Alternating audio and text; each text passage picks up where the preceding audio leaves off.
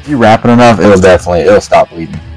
Oh yeah, I tested it out. I'm just saying, like, if I thought I was going to cut the circulation off my thumb.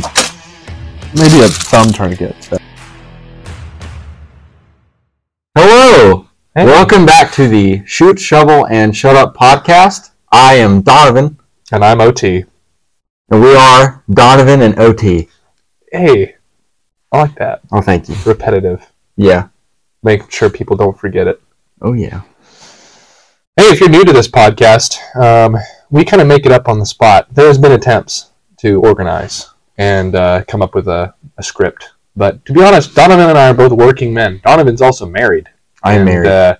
We don't have a lot of time, and so this really kind of devolves into us just getting together and being like, what are we talking about today? But according to my mother, Susan Greenwood, she prefers the off-the-cuff rather than the plan. Really? So, Mom, this one's for you. Hey, that means we got an official review on that subject, which we did ask. Mm-hmm. She What do told you me prefer? today. She did. All right. Well, that means we gotta.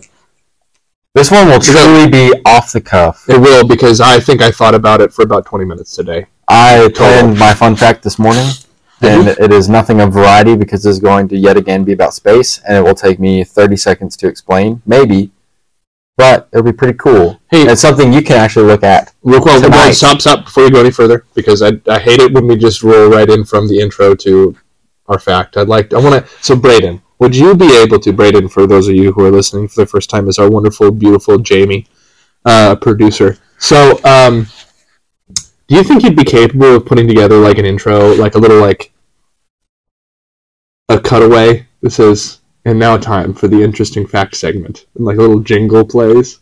Probably. I don't think we're a very jingle podcast. Oh, dude, I'd love that. No, Are you kidding me? we are not a jingle podcast. It doesn't have to be. I'm just. Right. Every single podcast does this. It's just like. I want to have. I've never once heard a single jingle on the Joe Rogan Experience. Or on Jocko's podcast. That's because none of them have segments. They're just conversations. Right.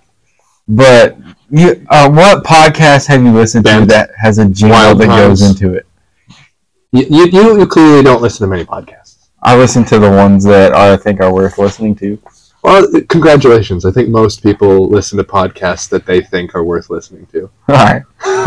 Anyway,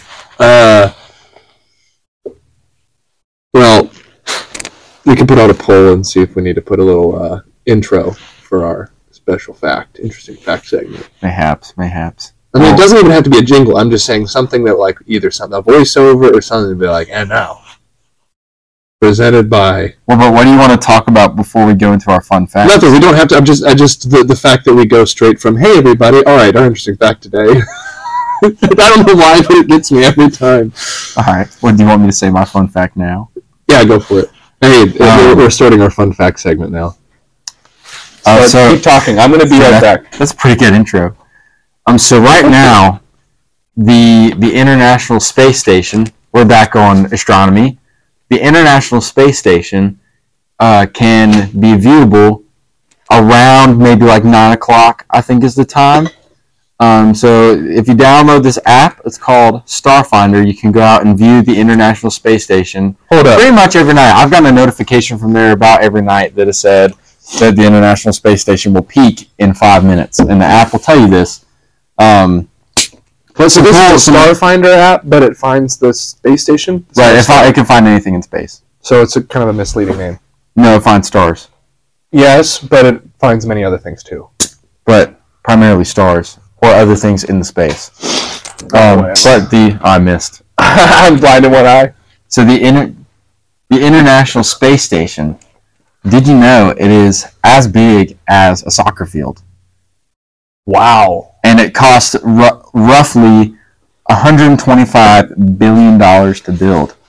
And it took... I think it took 6 trips to get the whole thing put together, and they just keep adding on to it. It's not owned by like one country or anything, or one like government, and it's just kind of like they always try to like have it manned by at least like one representative from like each country, like it that contributes. You gotta look into the International Space Station. There are so many cool fun facts about it. Yeah, but the one that blew my mind was I did not realize it is as big as a freaking soccer field, which is bigger than an American football field. It is huge. Yeah, it is a huge space station.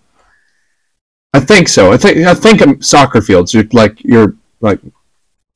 what would you call it? Major League Soccer, international soccer.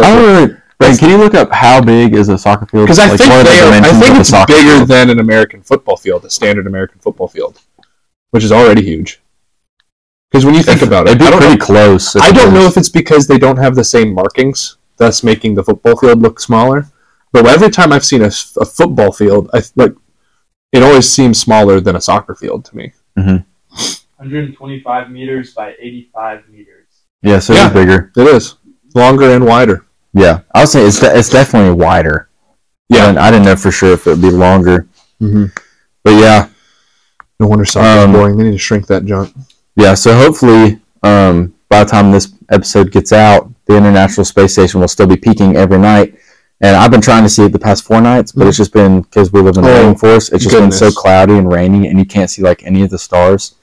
But the sky was clear today.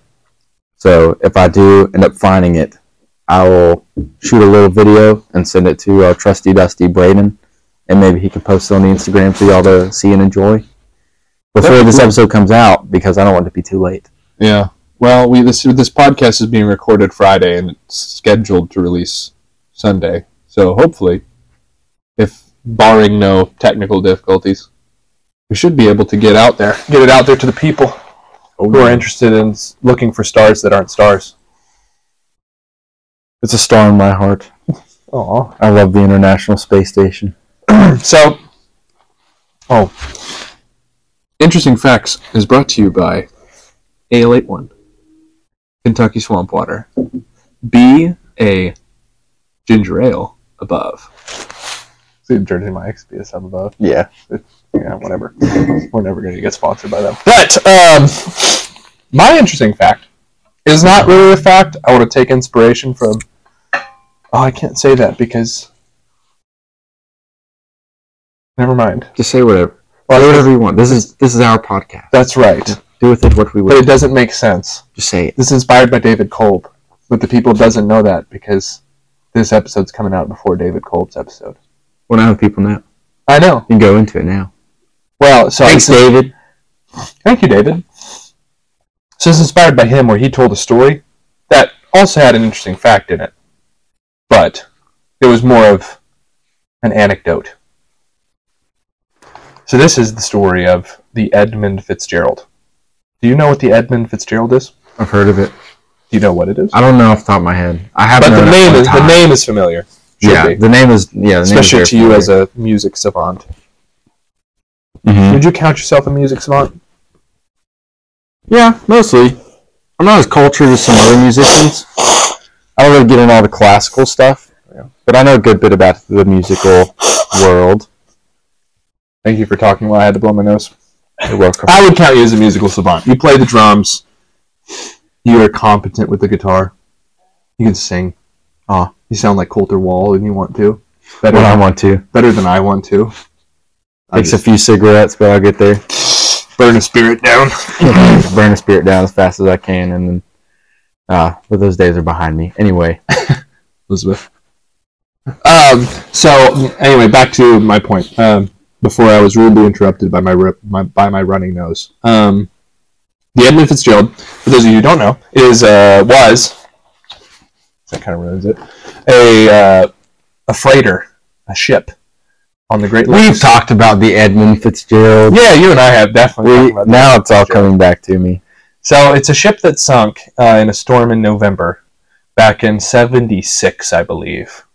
For the reason I wanted to bring this up was just mostly to bring awareness to the fact that the Great Lakes are huge, and the storms that are caused on the Great Lakes are far more ocean-like than they are lake-like.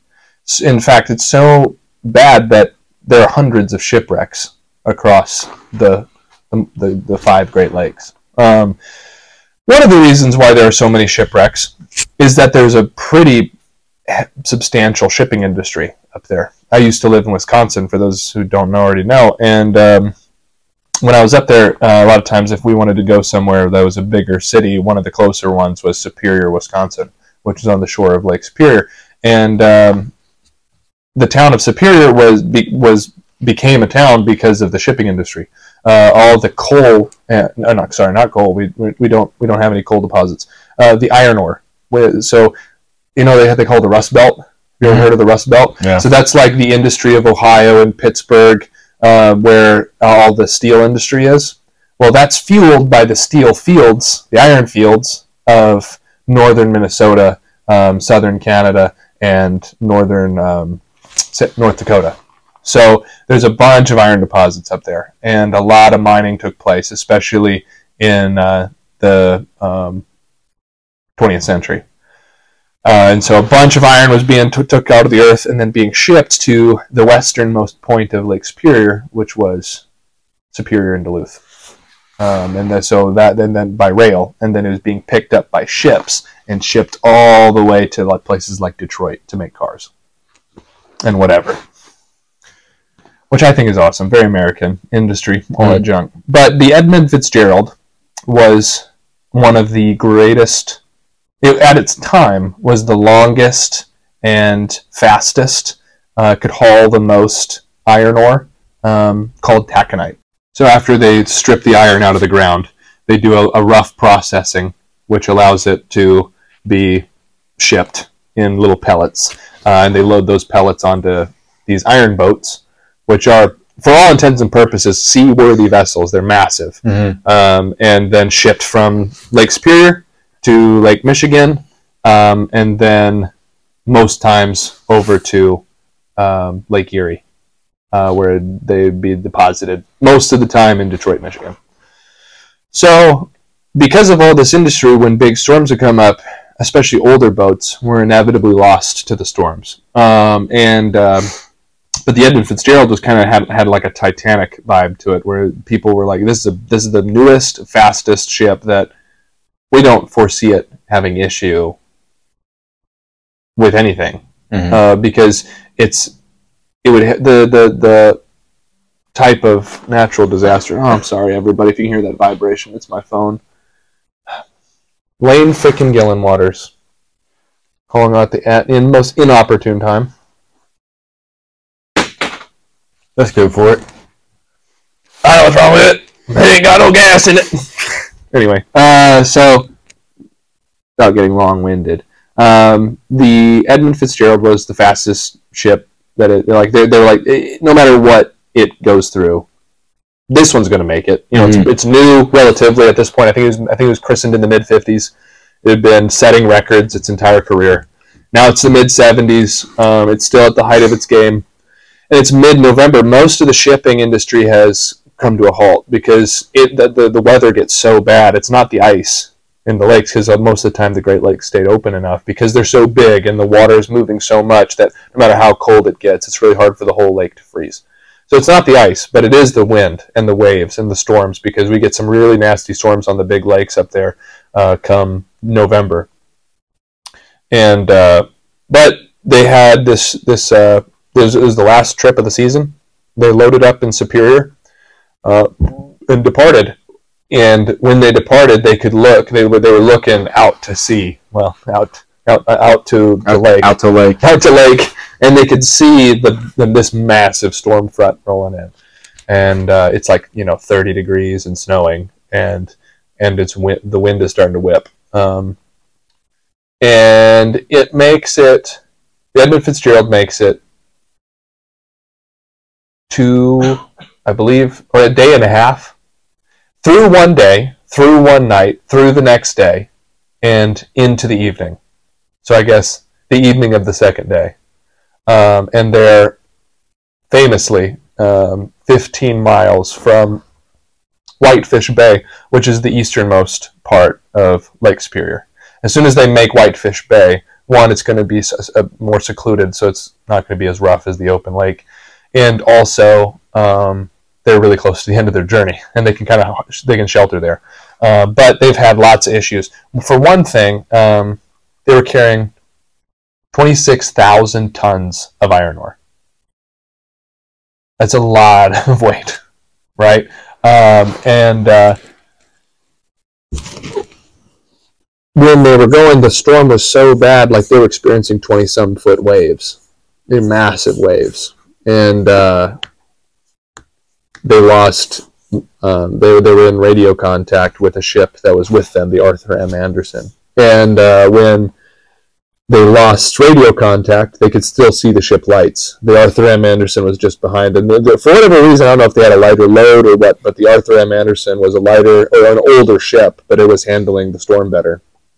And so they were staying behind the Edmund Fitzgerald just in case of need of rescue, a rescue mission. But they lost radio contact, either because the ship's wiring went bad or because the radio transmitter was damaged. They lost, but they were able to still communicate via Morse code from lights, and they were communicating back and forth. Well, at some point in the night, all of a sudden, the Edmund Fitzgerald's lights went. They'd bob down from a wave and then come back up, bob down from, and all of a sudden they bobbed down and never came back. And massive ship just disappeared, and there was 29 sailors aboard, and all 29 of them perished in the wreck. And there's a phenomenal song that was written by Canadian singer-songwriter legend Gordon Lightfoot. If you don't know him, I've heard of him. Look him up. He's awesome. But my favorite song by him is "The Wreck of the Edmund Fitzgerald." It encapsulates, I believe, the sound of. It doesn't encapsulate it, but it like gives a sound musically, I believe, to that Great Lakes northern region. That's just eerie and haunting, but beautiful in its own right. And the song tells the whole story of the ship leaving, the conditions, the worries of the crew, and then the desperation of the search, and then the realization, like, man, this is just how life and death goes in the shipping industry on the Great Lakes. So for those of you out there who thought the Great Lakes were just big lakes, they're actually oceans, and that are fresh water, and they kill people. And also, this is, I guess, if you want to be picky and say there has to be a fact. The fact would be that oftentimes when ships are lost in Lake Superior, because the lake is so cold all the time, there's a line in the song that says, "The lake, it is said, never gives up her dead when the gales of November come early." And the reason that is said is because it's so cold that when ships go down, the corpses stay down. They never start decomposing. Because they're kept, they're preserved by the cold. Yeah, so oftentimes after wrecks, the bodies start appearing because as they decompose, they float. But in Lake Superior, they never do that. They just stay down there and eventually consumed by the animals. That's crazy. I did not know that. Yep. So after this podcast, you should look up "The Wreck of the Edmund Fitzgerald" by Gordon Lightfoot and give it a listen. It's a long song, and it's more of a story than a song, but I love it. It was one of the first songs that I actually learned as a little kid because I loved the tune so much. I didn't know what half the words meant, so I just mimicked the sound of the words, whatever. So not a fun fact, but eerie fact. An eerie fact. It's a good eerie fact. Eerie Facts brought to you by Ale81, Kentucky Swamp Water. A burp from Donnie, brought to you by Ale81. Right. Well, we got that one out of the way. We did. Hey, look at us. I want to talk a little bit, and I'm not a professional on this by any means, but about prepping and bugging out. Interesting. And just different thoughts and opinions on prepping and bugging out. The reason why I want to talk about this, and we had some discussion about this before the podcast, but I was listening to an episode of the Joe Rogan Experience featuring Mike Glover, and I know there's some controversy about Mike Glover, but he just happened to be the guest on, I'm a fan of the Joe Rogan Experience. Absolutely. And he was the guest on at the time that I was watching this, but he was talking about how as a prepper, someone who teaches prepping and who's really encourages it, and he puts out a lot of stuff on media. He's being shut down. His business was being shut down because he's being labeled as an extremist or a terrorist. Yeah, because he's teaching these skills to people who and a lot of the people who are shutting him down are finding the skills to be unnecessary. Mm-hmm.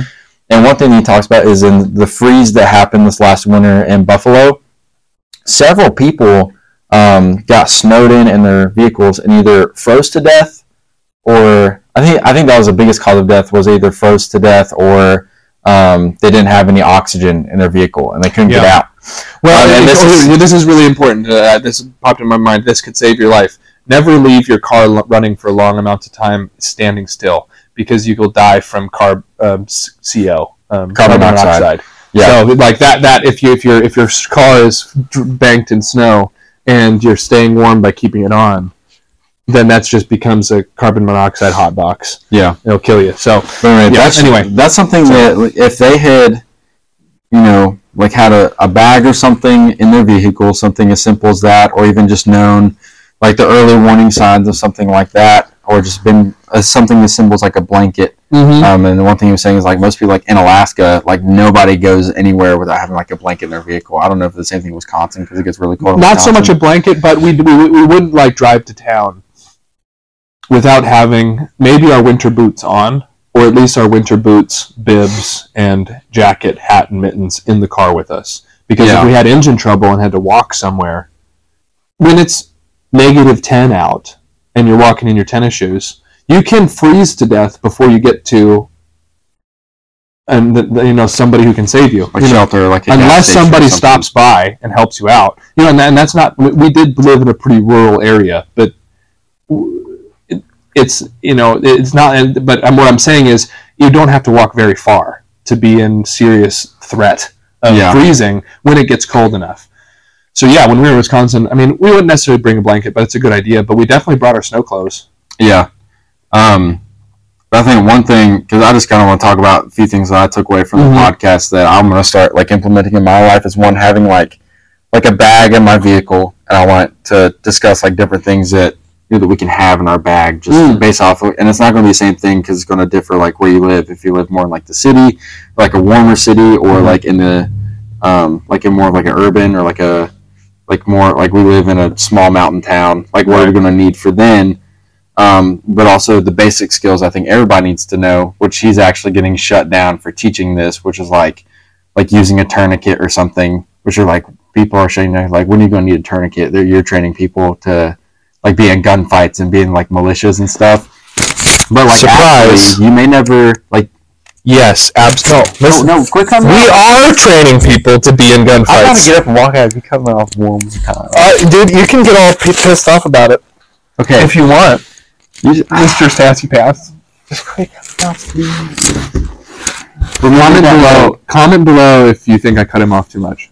I'd love to see that. I mean, it would be more comments. So it would be more comments, but you're gonna lose that one. But anyway, because you never know. Like, you may be in an instance where like you get in a car wreck, break your leg, you're bleeding from a femoral artery, you're dead in minutes. But if somebody knows how to use a tourniquet, like that could save your life, and I think it would be ignorant to assume that you are never going to have to use something like that. Yeah. Well, and also, it's not like gunshot wounds are the only use for tourniquets.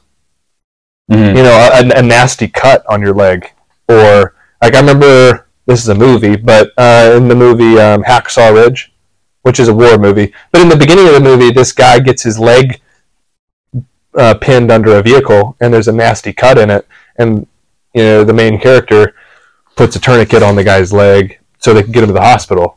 So a tourniquet is valuable outside of combat. Yeah. And so just good knowledge. And also, one of the things that makes America awesome is this idea of, I don't care what you think I need or not. If I think I need it, I have the right to go after it, so long as it doesn't impede somebody else pursuing their own life, liberty, and pursuit of happiness. Right? And so if so is it the government shutting him down? Who labeled him a terrorist? I don't remember exactly who. Bryn, could you maybe find an article or something about Mike Glover being labeled as a terrorist? I think a domestic terrorist. Yeah, domestic terrorist. I don't remember exactly what organization it was, but I know like he has like a Shopify that got shut down, and so like his business wasn't getting any income. They shut down his website, his Twitter page, and like while all of this is going on, he brought up the point like the Taliban has a Twitter account that has a blue check beside it that is still active to this day. So part of it was like private. Well, I guess private's the wrong word, but some of it was media. Yeah, and some of it was government. Yeah, and so he's kind of going, like, the direction he's going, which I think this is where it does get kind of... Hold on, the Taliban legit? The Taliban has a blue check mark by their name on Twitter. But is it, like, legit the Taliban, or is it some It is the Taliban. Oh, my gosh. But kind of the direction he's going with it is he thinks that... He said he was talking to a few other, like, buddies that he, like, served in the military with, but he thinks that because he's teaching people how to live... independently from the government, and because his whole like idea behind his business is you are your own first responder. It's not relying on the police for anything or relying on the police to save you, but just being ready for any situation. If you have to face it yourself, you know you're going to be all right with it, just because that's how he lived in the special forces. That's how he's choosing to live as a civilian. But just he thinks that he's getting shut down because he's teaching people how to be independent. Is his whole thing. But that's kind of encouraged me to be like, man, there are so many situations that I can think of where if like the crap hit the fan, or if I was in a situation where my car broke down and I was stuck, didn't have any food or water, like I don't know if I would be okay. And so just thinking even just to the smallest stuff, like what are some things that like you would like to implement to be just more prepared daily? Me personally, or our listeners? Yeah. Okay. Well, yeah, no, that's a great question. And this is a really practical example, maybe, and not quite so much. I think a lot of times when we think about go bags, you know, like when we think about preppers, we think about crazy people who don't interact with society much, have an unrealistic expectation of the worst, and live their lives based around that unrealistic expectation. And that's not to say that an expectation for the worst case scenario is wrong, but I think you put too much emphasis on it and how you organize the resources of your life, right? So, but a small example of just like practical steps of being prepared is today, like what I do, I work in an office, right? That doesn't require much like cross-country gear, let's say, you know, as maybe one of our technicians who might be walking around on a job site that's all mud. Yeah. But I do have to go visit job sites. And also, I like doing outdoor things. So I always keep my muck boots in my van. And when so today I went to check in on a job site, and sure enough, the thing is, because of all the rain we've been getting, a lake. Yeah. And I've got these really nice Speed Cross 4 Solomons. Last thing I want to do is walk through a lake in these. One, because I'm getting my feet wet. And two, because I don't want to clean these and try and keep them nice. And so I was able to just kick off my shoes and put on my muck boots. And one of the things that I got from that is where I learned that lesson. I have to talk to the audience now because Donovan's answering a text on his watch. Sorry, it's my wife. Oh, man.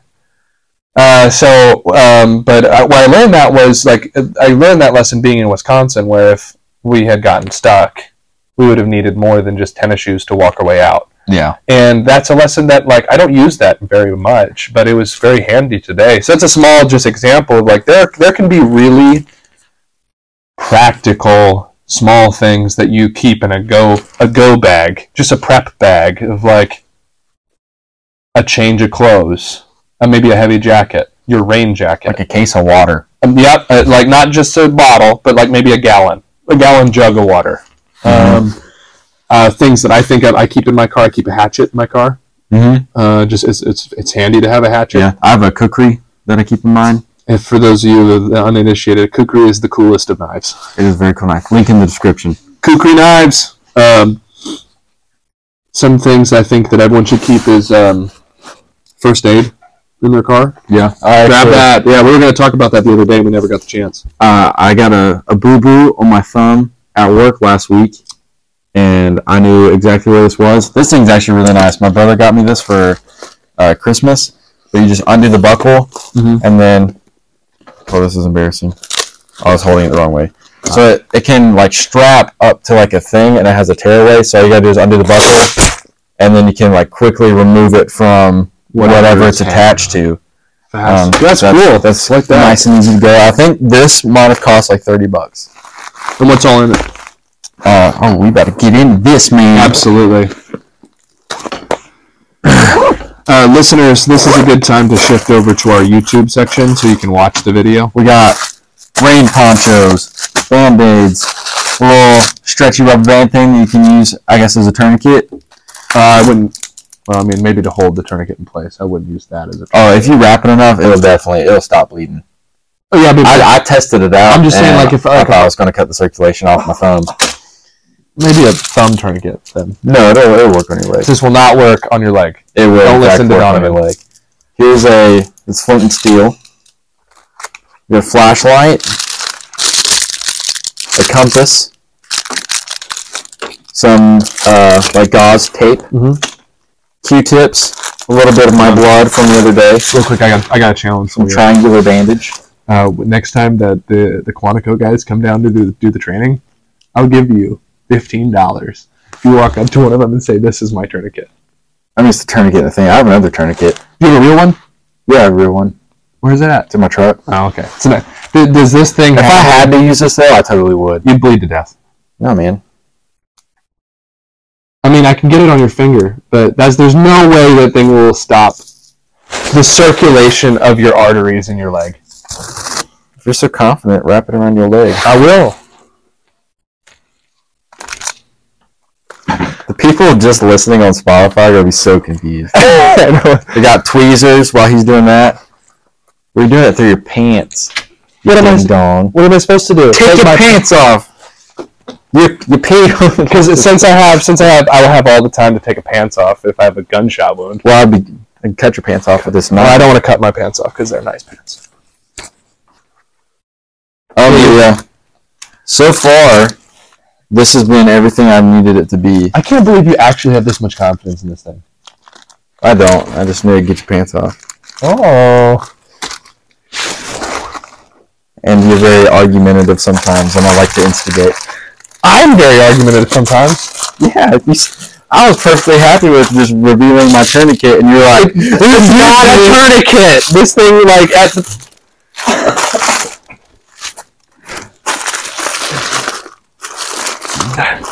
We got safety pins.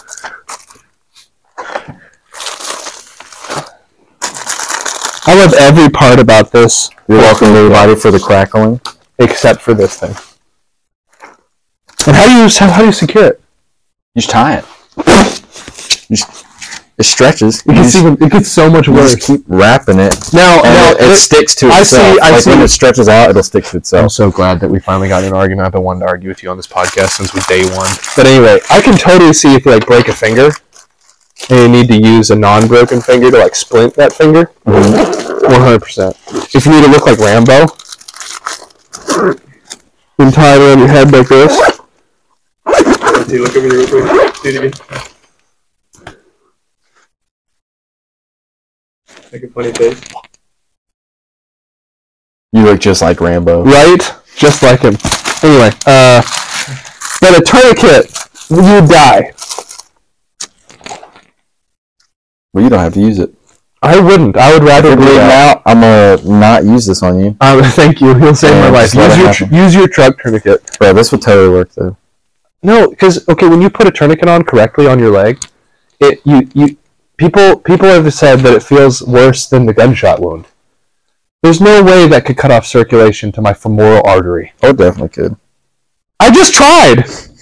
You tried. Put it on me. No, I don't need to. Okay. Are you worried you're going to be proven wrong?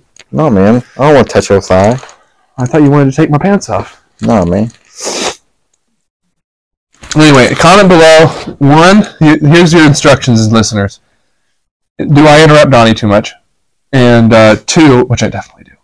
2, is this little blue piece of ribbon? It's actually a very stretchy rubber piece. And I think Oren didn't use it properly. He doesn't know how. Yeah, I'll stick with the actual tourniquet. I can't believe you called that a tourniquet. Does this pack call it a tourniquet? I didn't call it a good tourniquet. The only worthwhile tourniquet is a good tourniquet. No, that'll work. That'll definitely work. I'm going to show this. I'm so disappointed in you right now.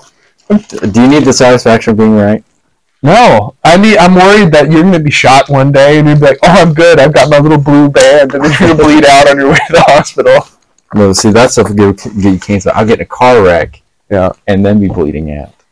Oh, that's and right. then need That's my right. little blue tourniquet. And you're still going to bleed out and die. No, man. Oh.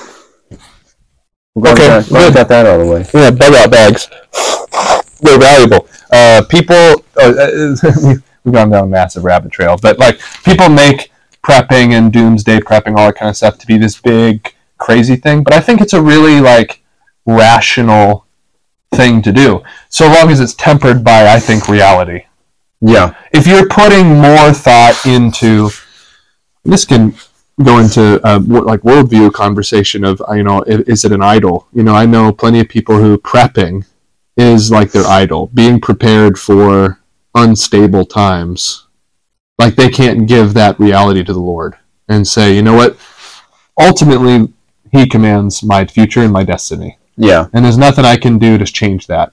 But I think there's also the other side of the coin where you go, okay, since that, some people are just like, I'm just going to go about my day and I'm not going to be prepared for anything. And I think especially for us as men, we have a responsibility to be prepared, like understand how your car works. Know, like I carry an extra quart of oil with me all the time, just in case. Now, my car also leaks a little oil, so that's why I do. Yeah. But I recommend So you prep. Yeah, so I recommend everybody carry around an extra quart of oil, because you never know if you need to throw some in your engine so it doesn't burn out. You never know. Yeah. So or in somebody else's engine. Yeah. Know what kind of oil you got in your engine. Know if it's synthetic or not. Because you don't want to mix the two. Mm-hmm.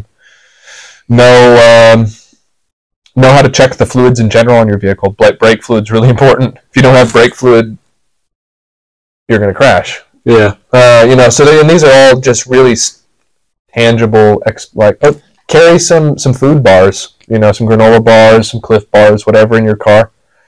Keep water on you. Stay hydrated. I carry an Nalgene everywhere I go, and in my car I keep a gallon of water. And I drink way more water now because of it. Mm-hmm. And so all of those are examples, of prepping.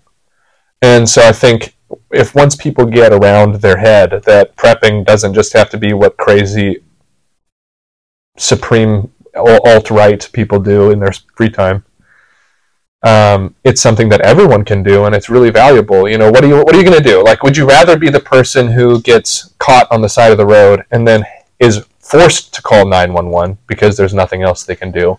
Or somebody who if I get into a wreck or I have serious car trouble on the side of the road, I'm calling a tow truck or I'm calling 911, whatever. Like, I'm probably going to, but I'm also going to start trying to diagnose the problem and be in the best situation I can be by the time they arrive. And if it's a really bad car wreck and you get hurt, do you want to wait the 8 to 12 minutes, which is the average response time for a police officer or EMT, to come and stop your bleeding or patch your wounds, or do you want to know how to do it? Yeah, in the moment. There's nothing wrong with using modern response, technology and systems. Right. There's nothing wrong with it. Some people think there is. I'm like, hey, it's there. You should use it. Yeah. But that does not remove you from the equation. Yeah. If you're by yourself and you get in a crash, you are the first responder. Yep. You are the first and the only person there, and so you can only assume. And you're going to be for a while. Yeah, like you said, the average time is forever. Yeah, you can only assume that the people coming in the next 8 to 12 minutes, they probably wish that they were there when it happened, or that somebody who knew what they were doing was there when it happened, because it could save lives. Yeah, or make the situation easier. Like when I was right next to that wreck on 75 heading south, I was able to stop traffic and then move a bunch of debris off the road, so there wasn't additional accidents. I was able to free up traffic so that the first responders could get there faster. You know, if I had just not cared, you know, it helps everybody else out. A prepared person is kind of like Camden said. I think it was Camden saying this on the last episode, where he said, a strong person, a weak person is capable of being happy, but a strong person is always going to be happier. It's kind of a similar deal where a person can survive a deadly encounter, say in a vehicle, but a prepared person is going to survive that exact same situation better. Yeah. Every time. And so, wouldn't you rather be the prepared person? I'd choose that one. And especially now, I mean, you're married, and I would like to be one day. And so when I am married, I want my family to be able to feel safe knowing that if we're in a crisis, that I'm at least prepared to think about contingencies.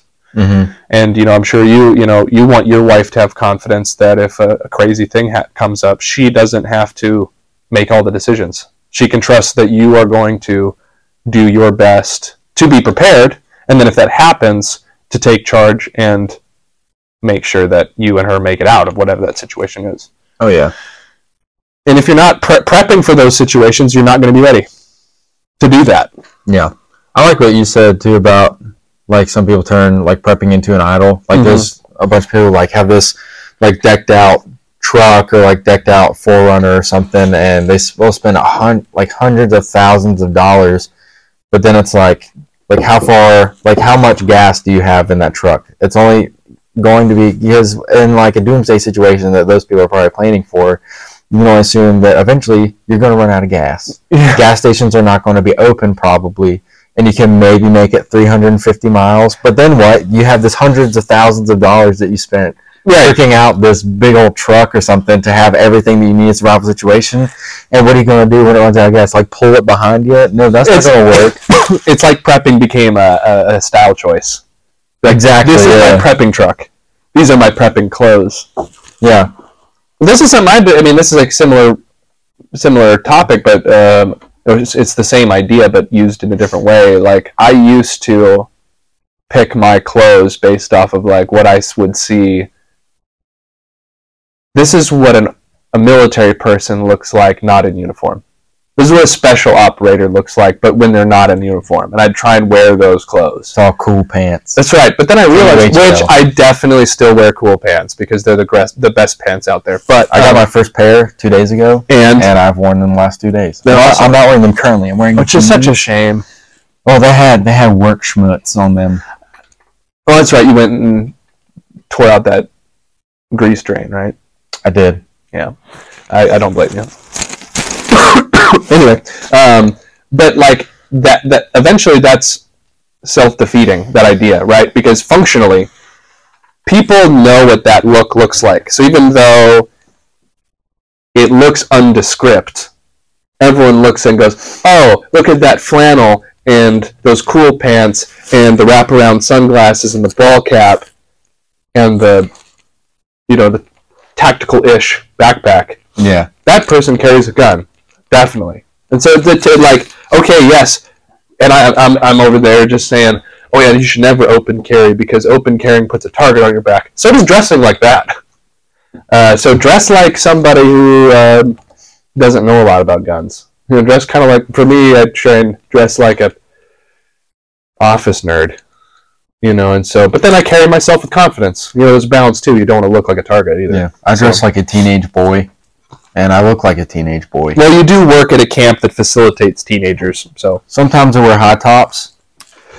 Right now I'm wearing Blundstones, despite what people think about whether they're men's shoes or women's shoes. Well, if you're in Australia, they're everyone's shoes, but particularly manly. We're taking them back from the white woman in America. In America, though, they're white women's shoes. In America, yes. Bring back blue-collar Blundstones. I don't think I can overcome that. No. It's kind of like what white women did to the duck boot. Those used to be like the most masculine hunting piece of footwear, and now they're what white girls wear to get Starbucks. Yeah, it's what's happening to Carhartt. Yeah, and Carhartt is leaning into it. Well, they are. I'm sorry for all the disgusting nose noises you guys are hearing, but I'm draining. But like Carhartt, for instance, I don't. What actually shifted me from I used to wear Carhartt everything. What shifted me from Carhartt was during the COVID pandemic. And the vaccine mandate started coming out, Carhartt voluntarily fired all of their employees who did not want to get vaccinated. And I said, all right, well, I've been getting to the point to where I don't want to wear your stuff anymore because they are being worn by college frat kids everywhere. But now I really don't want to wear your stuff because now you have the same politics as those frat kids. Mm-hmm. So now I got to wear cool. Which I don't know their politics as well, but I like that. I like a company that's not vocal about their politics. Yeah. And they're just like, we're going to make good stuff for people who do adventurous stuff. And they do. But link in the description below to the cool website because you should go check their stuff out. It's expensive, not going to lie, but when you put the research into the kind of stuff that they make and you get the kind of pair of pants, they make hundreds, I think, almost maybe it's exaggerating, but definitely dozens of different styles of pants. It's relaxed, it's work pants. They've got hiking pants, they've got adventure pants, and they've got heavy duty. Like I think you bought what was it, the Above the Law? I have the Above the Law, which I think are maybe bulletproof. Chock full of zipper pockets. They have ventilation zippers on the sides. They're 3-layered too, aren't they? I think on the front of them they're 3-layered. Yeah, right. That's what I mean. So triple pleated knees. And double-fronted Carhartt pants can eat their heart out. They have buttons at the bottom to where if you don't want them so baggy around your ankle, you can strap them to where they'll be a little tighter around the ankle. Yeah. They're cool. So nice. The ones I have also have like a wax finish on them, so water just kind of beads off of them. Like it's so good. So they have awesome work pants like that, which are work pants in the extreme. They'd be almost uncomfortable to wear in a casual setting. But then you've got so my pants are that I've bought 3 pair I think at this point of the Law. They got 3 of them. They got the Lawless. They got the Law, and then they have yours, the Above the Law, and they get more intense each time. So mine are kind of like Cool's version of Carhartt's double-fronted Carhartt pants. They fit me great. But then they've also got, I think one of their models like the Rider and the Renegade. Those are some looser, like hiking. They're quick dry. Yeah. They just make good stuff. They make shorts. They make polos. They make dressy. Yeah, dress pants. Like if you want to go to if you got business meetings you need to go to, but you can wear a button up and then a cool jacket over. They look good. Mm-hmm. They're awesome. So yeah, the next pants I want to buy, they have a version called Radical. Yeah, Radical. That's one of they're great. They've got Free Radical, and I think those are like the more quick dry loose material. Yeah. And they got the Radical. All right, but if anybody wants to send me this, Cool has something called Cool the Flight trademarked suit that is pretty much it is a onesie with a hood. I've seen that. Link in the description I want the navy blue one. What's your size? Medium. I would wear a medium. Have you looked at it? I've seen them. I'm not gonna lie. I looked at it and I said I kind of want to buy it. And the description says, "Get back to your roots with comfort and performance." You had footy pajamas as a kid, right? Heck yeah, I did. Where they zip up the middle? Probably. Women, shut your ears. As a kid, my dad was dressing me for bed. I was like a toddler. And a toddler? Yeah. This was burned in my mind. I don't know how I remember it because I was so young. But I'm not wearing underwear to bed. But I'm wearing my footy pajamas, which are full body zip ups, right? Mm-hmm. And my little pecker, the zipper goes below the pecker, right? And so my dad's zipping up the pajamas. And he goes, zip really fast. And I look down and my pecker's sticking out. The zipper. It just got completely pinched. And there was this moment where both of us just went, and then I freaked out. And that's how old were you? I think I was like 3 or 4. Was that completely necessary to share? Yeah. Okay. Donovan, the fact that you question that you surprise me on this podcast at times. I feel like we're on the same page. If people need to hear about your father zipping up your pecker in your onesie pajamas when you were 4 years old because you didn't sleep with underwear on. Yeah. All right. Dude, well, that's the fact that you episode. didn't find that hilarious, and now you're trying to end the episode is deeply offensive to me. Like, why are we talking about this? You could have tried to stop me, but you let it happen. I knew there was nothing that I could say to stop you mid-sentence. Well, whatever. Anyway. Mm. Yeah, I think it's a good ending. Well, thank you all for listening. Hey, if you've got stories, I've heard many stories of other people as children who have been victims of zippers on onesie pajamas. So if you are out there and you have experienced similar things, hit us up because you're not alone. Let us know if that's happened to you. Also, let us know if Oren cuts me off too much. Which I do. And actually did like 10 seconds ago. And there was one other thing. Well, see, you should take notes and try to do it to me. And let me know if you think that my tourniquet is a good tourniquet. It's not even a tourniquet, let alone a bad one. Hey everybody, welcome back to the invite segment of the Shoot, Shovel, and Shut Up podcast. Next, we would like to invite our good friend, Oren's roommate. He is an electrician apprentice, and I don't know if we've invited him before, but so we're going to invite him again. His name is Josh Long. Josh, if you don't listen to the podcast, we'll find out sooner or later. Yeah, get on the podcast. We did try to invite him before. And in fact, I tried to invite him before, and then you looked at me and said, why in the world would we do that? No, I love Josh Long. Well, now you say that. Listen to episode 2 and see what you said about him. He's been officially invited. He knows how I feel about him. Not if you listen to episode 2, he's a little confused. No, he knows.